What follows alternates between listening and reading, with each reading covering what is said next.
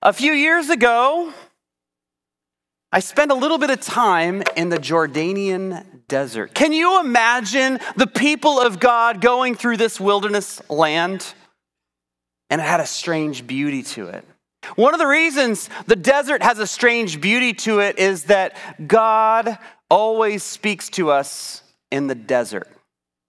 He has a way of shaping his leaders in that quiet place where there's no distractions, just the whipping wind moving through the sand. 1,700 years before I was there, the desert fathers and mothers, they were called, were escaping out to the deserts in Egypt and Palestine and Syria to be able to hear God's voice clearly. Now, there were so many desert fathers and mothers who went out there to hear God's voice that they said it was like a city in the middle of the desert. And though they were going to have some silence and some solitude as monks or oftentimes nuns, they also created communities and monasteries and places where they would worship and work and eat in community. So they were living this life of solitude, prayer, fasting, and they were facing down the temptations of the world in a unique way. And being alone out there in the desert became like the ultimate display of devotion for them.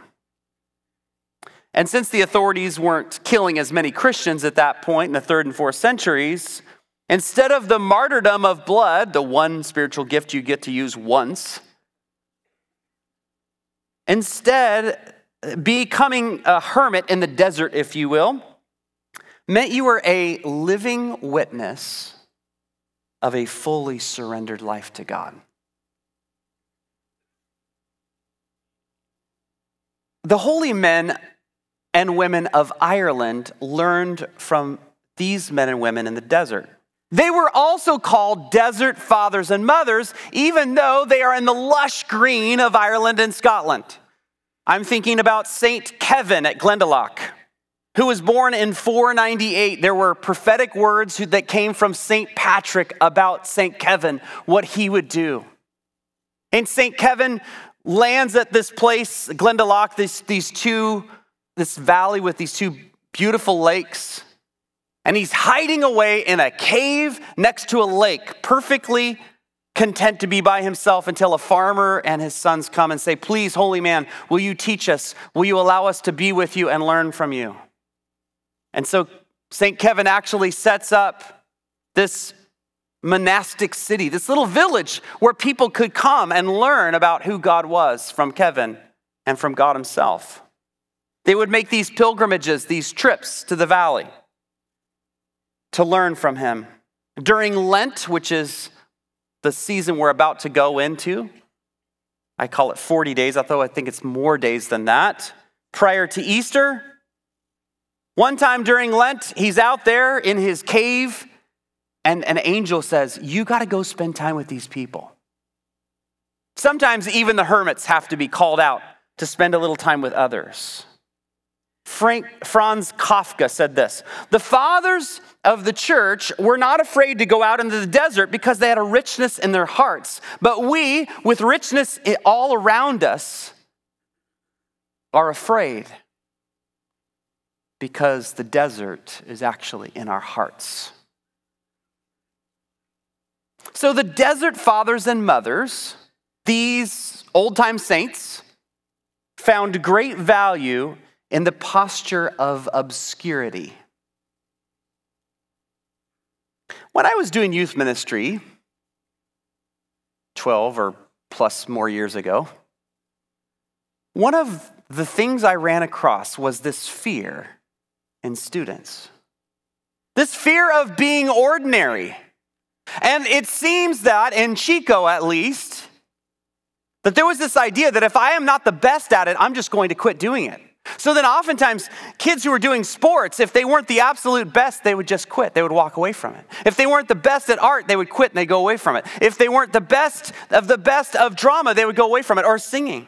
It was this celebrity complex. Have you ever seen this, right? That unless I'm the very best, I've got to quit. Like when I was in the old days, I just played sports and sang in the choir and played in the band, and it was fun. It was a fun thing you did, and you didn't have to be the very best, and you didn't feel the pressure of like trying to figure out what your 15 minutes of fame was going to be.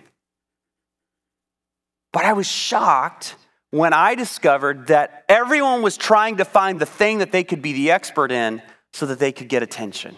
And that's probably a common thing, not just for adolescents, but for all of us. So FOBO is what I'm seeing on the interwebs. The fear of being ordinary. The fear of being average. Koinophobia, the fear of being ordinary. It's a thing. Who knew? And I love this Taylor Swift quote, "I'm intimidated by the fear of being average."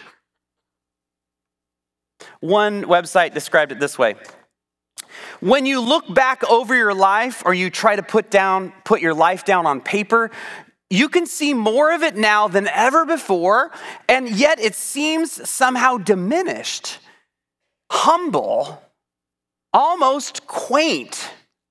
So you begin scanning your life and looking for something interesting or beautiful. But all you see is ordinary people assembled in their tiny classrooms or workspaces, each of us moving around little steps like tokens on a game board. That, by the way, is the opposite of focused living, where we create a timeline. We help you create a timeline for your life, and you see where God has been moving all along, where there is significance even in the moments that were painful and really difficult. God was present, teaching and shaping you. So instead of looking at your timeline, if you will, through this lens of, oh no, I can't see anything where I'm getting all sorts of accolades, you begin to see that all along God was working, and he was the one that was giving you accolades. And he's crazy about you. That was an absolute commercial for Focus Living. But it's the opposite of this idea that ordinary could be a curse. Brene Brown would even point to those who are narcissistic and point to this fear. Take a look at this quote. "When I look at narcissism through the vulnerability lens, I see the shame-based fear of being ordinary. I see the fear of never feeling extraordinary enough to be noticed, to be lovable, or to belong, or to cultivate a sense of purpose." So here's the issue I want to boil down for you, a little thought bubble here. The issue becomes, if I'm not blank enough, I won't be seen and I won't be loved. Therefore, I've got to perform constantly, and you have felt this before, and you may be feeling that right now in your life. And yet, as we look at obscurity and greatness are not at odds with one another. God can absolutely do great things. My guess is you never heard about St. Kevin before, but he did great things. Greatness was on his life, but not because he had his 15 minutes of fame. So what have we determined so far? You wouldn't be a good monk, probably, or a good nun. And the idea of obscurity feels like bland or normal or ordinary or beige, if you're going to put a color to it. So what is obscurity? Let's stop. Let's define it real quick. Being unknown, inconspicuous, and unimportant to the world. To the world is the key word in that. But I'm adding, it's also being seen and known and loved by God. That's like God coming through his Holy Scriptures. Just like, I love that little image. So while anonymity, not being known, is what the world defines as obscurity, there is something so much more beautiful, so much more abiding in truth, that we are seen and known and loved by God regardless of what the world sees and knows, because we're never forgotten or overlooked by God at any time. Matthew 10 says the hairs on our head are numbered. Why does he even care about that? Because he cares about me and you. He said he'll never leave us or forsake us in Deuteronomy 31. And he has this crazy, vast amount of thoughts about us. That's what Psalm 139 says. So we're continuing this journey about rhythms.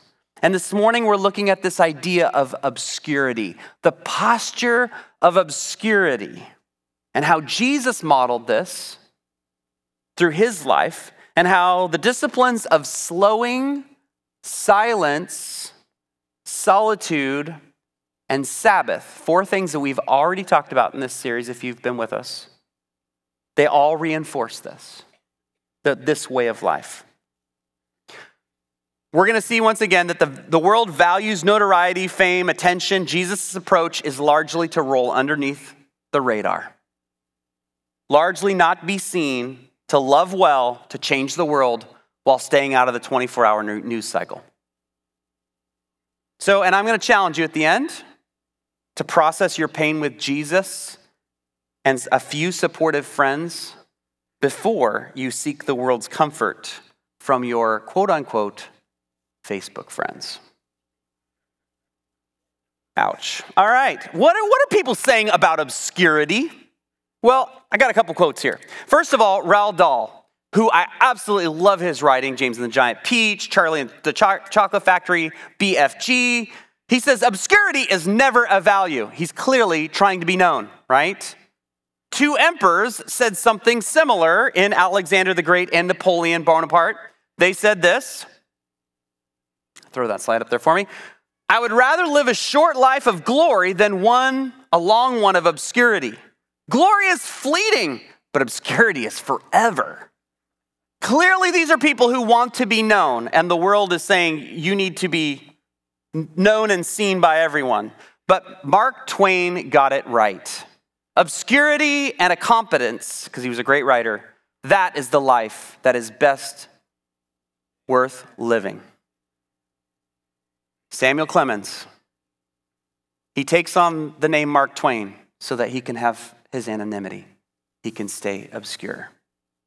So we're talking about Jesus being obscure, however, because Jesus is our model. He's the one that we're looking at for our unforced rhythms of grace, that we're wearing this light yoke and walking with him. And so Jesus leads this life of obscurity. Well, what do I mean by that? I love this quote. It's in a book called Embracing Obscurity, Becoming Nothing in Light of God's Everything. The author is anonymous. Of course, they are. Christ's obscurity, it reads, was as purposefully planned as equally glorifying to God, as his journey to fame and his fall from the public's favor. In other words, this was the plan all along, that Jesus would fly under the radar. We read in Matthew 12 that he's not going to shout from the rooftops, but he's going to be silently moving through the streets. It's even prophesied about him in Isaiah 53, about the fact that, spoiler alert, Jesus doesn't walk in with his hair flowing like a rock star. What does he look like? Well, it's prophesied that verse 2, he grew up before him like a tender shoot and like a root out of the dry ground, and he had no beauty or majesty to attract us to him. Nothing in his appearance that we should desire him. So Jesus doesn't have this distinctive look. He just walks in, you're like, whoa, that's Jesus. You could tell. He's great. Jesus is born in a barn to a mother who was expecting before she was married. And he lives 30 years in complete obscurity, except for one story about being 12 at the temple, and he gets left behind. He is from such a backwoods town that even Nathanael asks in John 1, what good thing could come of Nazareth? So what happens at the beginning of his ministry speaks of this concept of obscurity. So if you got your Bible, you can turn there, or your digital Bibles. Matthew 3. Now, mind you, Jesus is coming off of 30 years of being completely unknown, and here he is, Matthew 3, verse 13. Then Jesus came from Galilee to the Jordan to be baptized by John, his cousin. But John tried to deter him, saying, I need to be baptized by you, and do you come to me? Jesus replied, let it be so now. It is proper for us to do this to fulfill all righteousness. Then John consented. So Jesus says, look, John, you got to trust me on this. We need to do this. This is important. John says, okay. Verse 16. So Jesus is dunked under the water. As soon as Jesus was baptized, verse 16, he went up out of the water. At that moment, heaven was opened, and he saw the Spirit of God descending like a dove and lighting on him. And a voice from heaven said, this is my Son whom I love. With him I am well pleased. So the first thing that happens in Jesus' ministry is he has a massive revelation of God's love for him and his identity that he's a loved son. This is all about installing and confirming, yes, Jesus, this is who you are. So hearing beloved, probably your kids or your wife or others don't call you the beloved. Hello, beloved. But when you are being shown full blessing, full approval, full affirmation, and this is before Jesus has done all the Messiah stuff. He hasn't done anything to earn this. It's not conditional on him being a rock star or performing to earn favor. And when Jesus hears this from God, he does the most amazing thing. He believes it. The truth is that we are loved before we do anything for God. And the problem we have is we don't believe it. Mr. Rogers told children for decades, like me, you are special and unique. He got all kinds of flack in the last 20 years. You're helping raise a snowflake generation, they said. That's not what Mr. Rogers meant. How do I know that? Mr. Rogers set the record straight in a speech at Marquette University in 2001. He clarified what he was saying for all those years. He said this, quote, you don't ever have to do anything sensational in order to be loved, to love or be loved.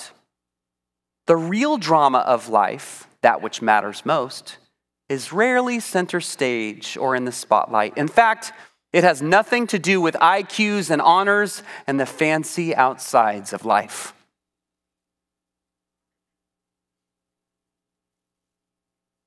You don't have to do anything sensational to love and be loved.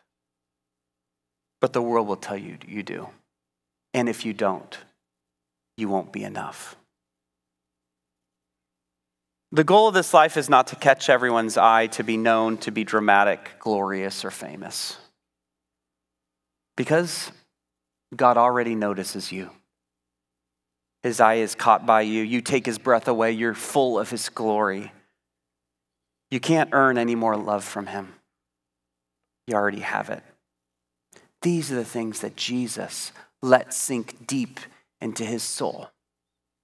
And then what does he do? While he's still sopping wet in his only set of clothes, walks into the dusty, dirty wilderness. Next verse, Matthew 4, verse 1. Then Jesus, was led by the Spirit into the desert to be tempted by the devil. After fasting 40 days and 40 nights, he was hungry. Don't you love how understated the Bible is? The tempter came to him, that would be the devil, and said, if you're the Son of God, tell these stones to become bread. Jesus answered, it's written, man does not live on bread alone, but on every word that comes from the mouth of God. So Jesus is willing to be led by the Spirit into the desert. He fasts for 40 days. Why? Because he knows that he's loved. And he moves into a very obscure place where no one knows where he is. And the desert is where that identity God uses it and sears your identity deep into your soul like a hot iron. That the longer you are in the wilderness, the more God convinces you of who you are. Because I've always thought about the wilderness as being a place of weakness. Oh, see, Jesus was all weak. He wasn't eating food. And then all of a sudden, the devil comes up. He's an opportunist. He's not taking a day off. He's not taking a Sabbath. He shows up. Hey, Jesus, he's trying to get him while he's down. No, the desert, the eremos, this is a place of strength for Jesus and for us. And that when we go and meet with God, we get stronger and are able to stand up under temptation. And that's what happens with Jesus. All three of Jesus' temptations were all identity related. Why? Because God just spoke the truth of his identity into him. Of course the enemy's going to go after that to steal it. Soon as you get your biggest victory, you better watch out, because the next day the enemy's going to try to come after it and try to convince you that it wasn't enough, or you're not enough, or you're a fake, or you're a fraud, or you're an imposter, or there's something wrong with you, or somehow you're disqualified. It's like in the video games. For those of you who play video games, your character gets hurt and you got to run off to the corner and crouch down, and all of a sudden you can see the little meter go back up, and then you're ready to go. Wilderness is like that. You're welcome, millennials. So this first temptation, if you're the Son of God, man, there's so much I could say about this, but I need to condense it. This is a temptation targeting Jesus' identity. God has just clearly spoken that at Jesus' baptism, that he's the loved Son of God. And he's going, if you are the Son of God, he always wants you to doubt what God has said and what you've already received. Go ahead and meet your needs apart from trusting God and asking him to meet your needs. Of course, Jesus says, no, I'm not going to test God like that. Next verse 5. Then the devil took him to the holy city, had him stand on the highest point of the temple. If you are the Son of God, he said, throw yourself down, for it is written, he will command his angels concerning you, and they will lift you up in their hands so that you will not strike your foot against a stone. And Jesus answered him, it's also written, do not put the Lord your God to the test. Second time, if you're the Son of God, it's an identity thing, right? You got to prove it. You got to work for it. You can't just rest in it. The devil's always going to try to get you to work for it and prove it instead of rest in who you are. And this is a temptation to get ahead of God. Just make a step on your own and ask God to bless the results. You ever do that? I have. Why not initiate instead of wait for God? Because those who wait on the Lord, he'll renew their strength. And when you wait on the Lord, you're actually trusting him more. Verse 8, again, the devil took him to a very high mountain and showed him all the kingdoms of the world and their splendor. All this I will give to you. By the way, those all belong to him at this point. He actually could give them to Jesus. He said, if you'll bow and worship me, they're yours. Jesus said to him, away from me, Satan, for it's written, worship the Lord your God and serve him only. Then the devil left him and angels came and attended him. This temptation is to take the shortcut. You shouldn't wait to the end of time to have all kingdoms underneath your rule. Just go and have it right now. I can give it to you right now. You ever tempted to take a shortcut? Not wait for what God has? Go ahead and create your own kingdom instead of God's kingdom. And what are people going to think of you, Jesus, while you're walking around homeless? I could give you everything. Interesting thing about temptation, most temptation boils down to Satan offering us what we already have in Jesus Christ. What we've already been given, he gives us a steal of a price, a shortcut. And if we don't know who we really are, if we're not solid and set on this identity of who we are and what God's already promised to do for us and what he's given to us, we take the deal. Let me give you an illustration. I love the Chronicles of Narnia. One of the things I'm going to do on my sabbatical is read through the whole Chronicles, start to finish. I can't wait. It's going to be so much fun. And probably drink tea. It'll be great. So what happens? Edmund, oh, God bless him. So Edmund gets to Narnia, and he meets the White Witch, Jadis. Jadis offers and tempts him with, I'll make you a prince.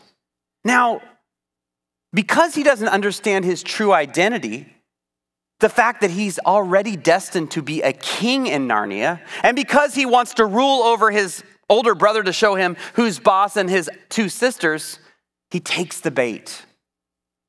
He's fooled into taking a much lesser blessing, and it ends up being a disaster where he's in jail at the White Witch's castle. But after he's set free by Aslan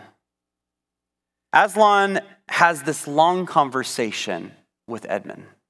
And though Lewis doesn't tell us what is said, I can imagine this is like solo time in the wilderness with Jesus for Edmund, where Aslan is helping Edmund understand that he is actually a king of Narnia and what he's called to and what his identity really is. It's being built up one-on-one out there in the wilderness. So only after the desert, this place of obscurity, Jesus is ready to launch into ministry. And then we see him going from town to town and doing all the things that you remember reading about from the Bible that he did. So what's the flow? First of all, you receive a revelation of who you are, your identity. Secondly, you retreat to a solitary, obscure place, in this case, the desert, where that belovedness begins to sink deeper and deeper and deeper into your soul. It actually makes you stronger and stronger and stronger and ready to handle whatever temptation or whatever challenges or whatever ministry, the third thing that you're going to walk into.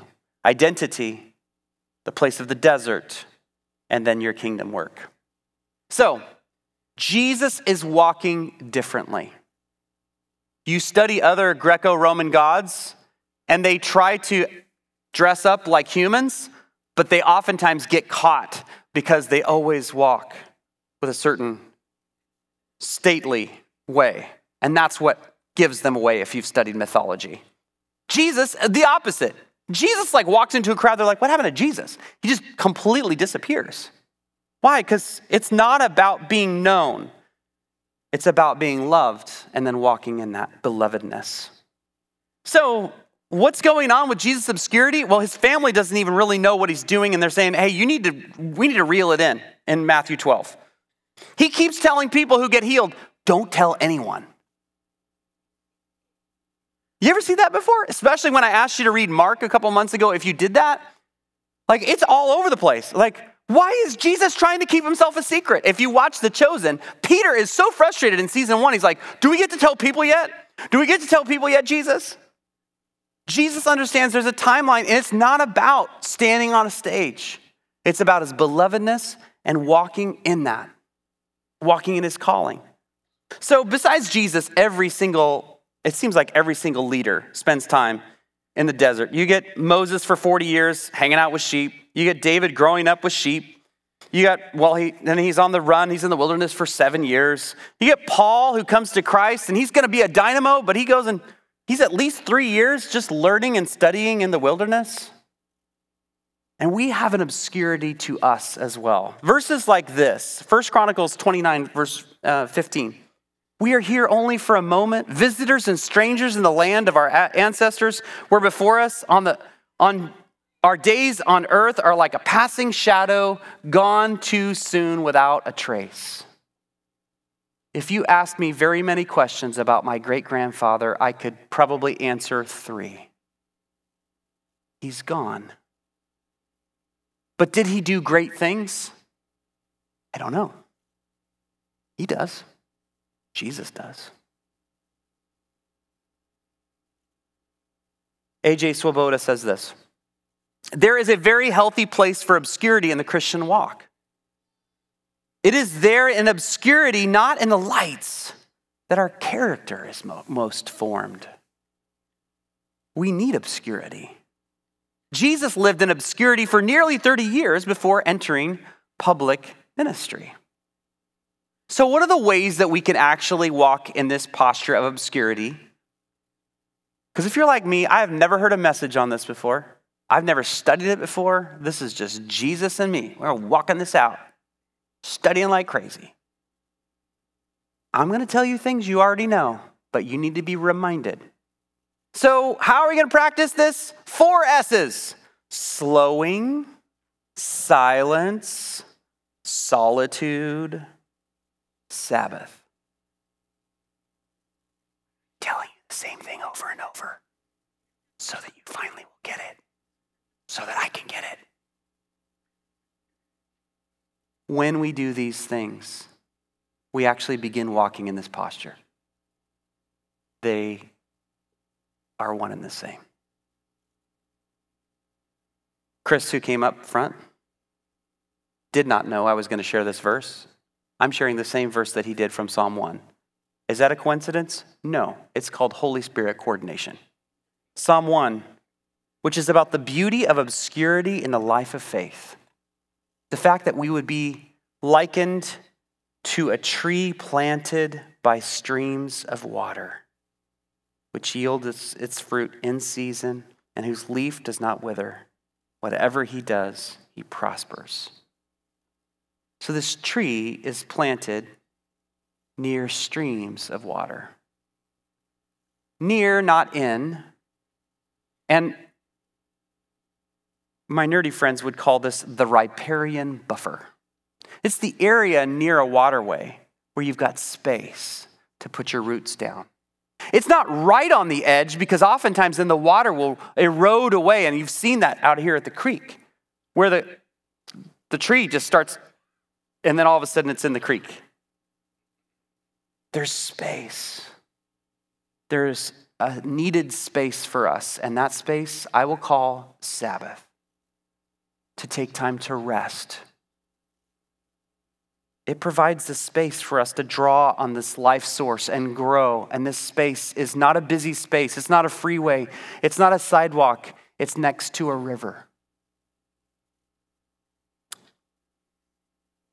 Once again, Swoboda, A.J. Swoboda from his book Subversive Sabbath says this: Sabbath gives space to enter into obscurity for the purpose of Christian maturity with much needed renewed vigor. He goes on to say this: we desperately need obscurity, but our modern world is intent on keeping us from silence and solitude, scheming against the moments of quietness and prayer. Silence is scary. Obscurity is difficult. Having a day of rest that may include silence can feel like a very long day. Can you imagine before the light bulb, and I'm thinking about ancient times in Jesus' day, you would have just a little oil lamp. And when it got dark, you went to bed. You didn't have your electronics. You didn't have light bulbs. Oh, and by the way, if you thought, well, I'm just going to burn a lamp all the time. What I read was that the estimate was that 15 minutes of light provided by an oil lamp would have cost an entire day's wages. You're not burning your oil much. I mean, unless you're independently wealthy. So normal people would be in bed when it got dark, would get up when it got early, average about 11 hours of sleep at night. Can you imagine? Now you can't. What would those people do with all of that time when they weren't sleeping? Because if you're like me, I don't usually sleep for 11 hours. You might lay awake thinking, praying, pondering, thinking about your life, having silence and solitude in an obscure place, letting Jesus speak to you. And yet in our culture, we've just filled up the time and the space with light and noise. Swoboda says this. His book is a good read, by the way. We have developed an allergy to silence and obscurity. We have created within ourselves such a need to do and accomplish and make that effectiveness becomes the rudder of our entire existence. Silence terrifies us. After having been silent, we have nothing we can tell people we have done. My silent times are like draining a lake. Have you ever studied this on the internet? Just type in draining the lake, right? So let me show you some pictures of what you find when you drain a lake. All sorts of wonderful and terrible things. And when I'm quiet, it's like I drain the lake of my soul and I find all the stuff that's at the bottom. It's a little disturbing. It's maybe why you don't want to be silent, because you'll have to look at that, well, I don't know, that old wagon or the tombstone or the old car or something worse. But I want to give God space. And it's his kindness that leads me to changing my mind to repentance. And he shows me, do we want to deal with the car at the bottom of the lake? I think it could be time, Andrew. So how do we apply this? This feels pretty subjective. Jeff Bethke says this: I think there's a gift and beauty and a desperate need of the desert, of the place of wandering, alone, the place where God does his best work, where he meets you most intimately, where he isn't at fault for the curse, but where he walks with you through it. I think one of the worst parts of being so overconnected in our society with the World Wide Web in our pocket at all times and all of the friends we have that are probably not our friends is we don't give Jesus the space to speak into things before we let the whole world speak in.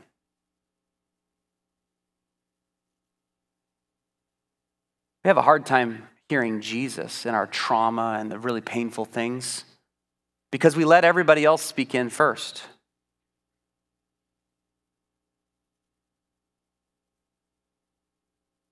So we blog about it or post about it, and we get all sorts of nice little, I'm so sorry.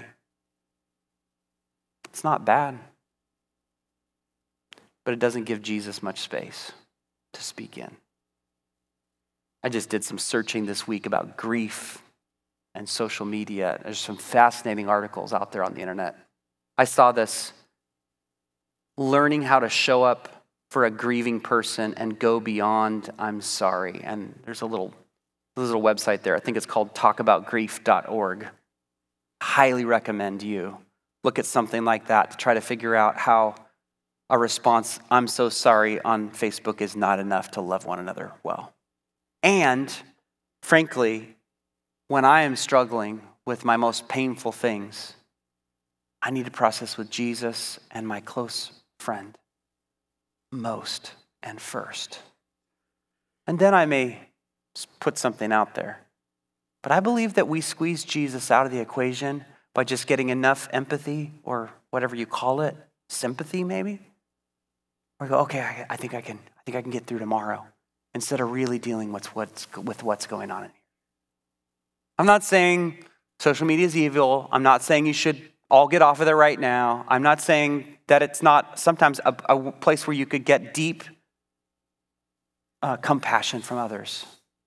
I'm saying that if we don't ask Jesus to speak in first, he's a gentleman. He won't force his way in. And then the noise of all the voices will drown his out. So what do we need? Well, in this posture of obscurity, I want to remind you about a weekly rhythm that I threw out there a couple weeks ago. And that is having a 1-hour conversation with one friend once a week that you trust. About stuff that matters, by the way. Not just about fantasy football or the weather, but stuff that you're processing, the things that are important in your soul. My Celtic Christian friends call this the Anam Cara, the soul friend who comes alongside, who you feel safe to bear your soul with in a place of obscurity. So obscurity includes real conversations with fellow travelers who you can let your soul come out, show itself.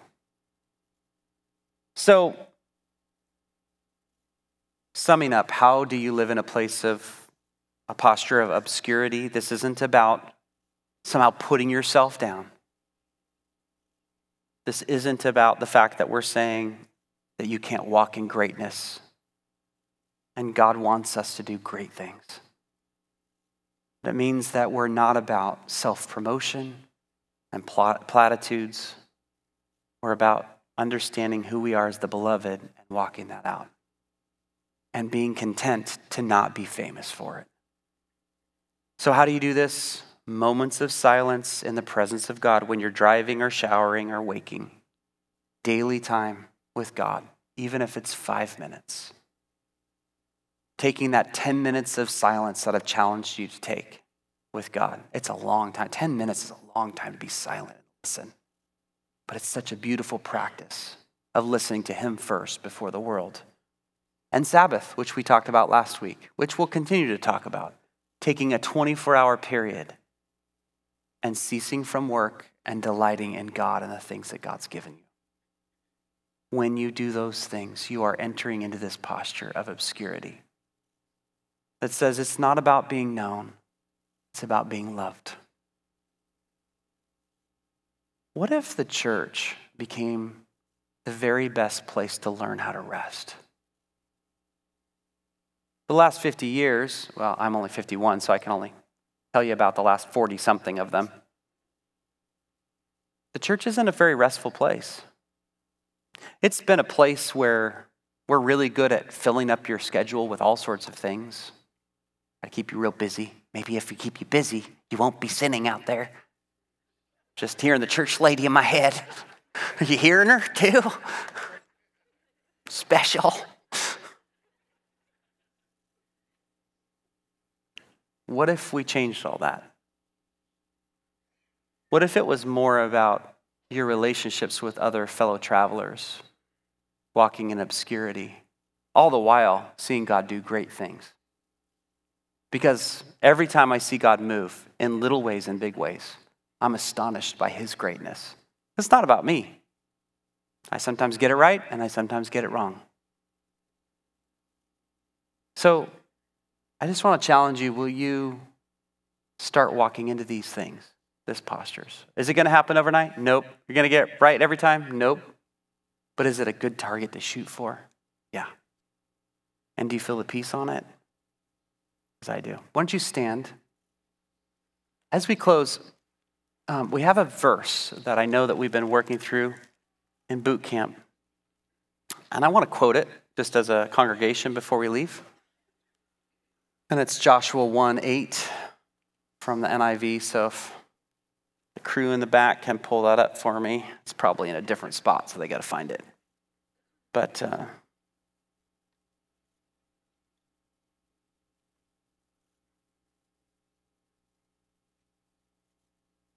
me pray first. Jesus, pray and thank you for the fact that you set the pace.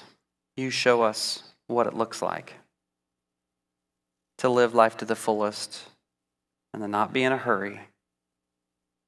And so we choose to do life your way, to trust you, that we don't have to be known,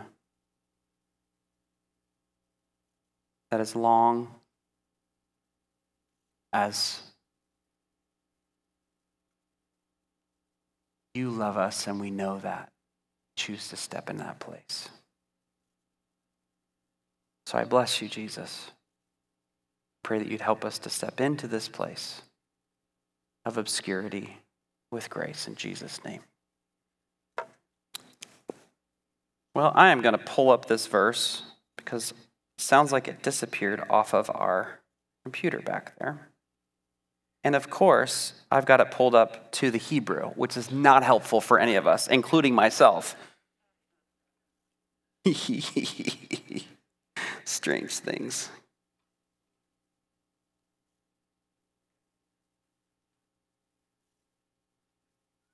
I think this is important.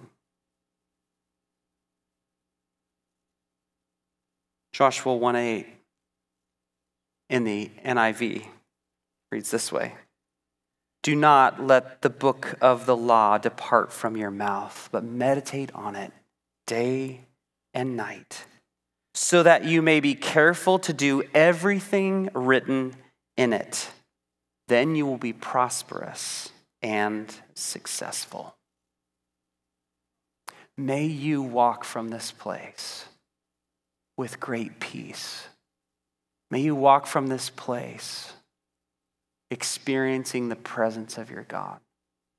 May you walk from this place feeling like you got set free from having to live up to the world's standards of being a big deal at all times. And may you walk from this place finding your friend who will spend 1 hour with you this week and have a real conversation in Jesus' name. Prayer team, come on down. If you have a prayer need, we would love to pray for you. Otherwise, it will be my pleasure to see you next week.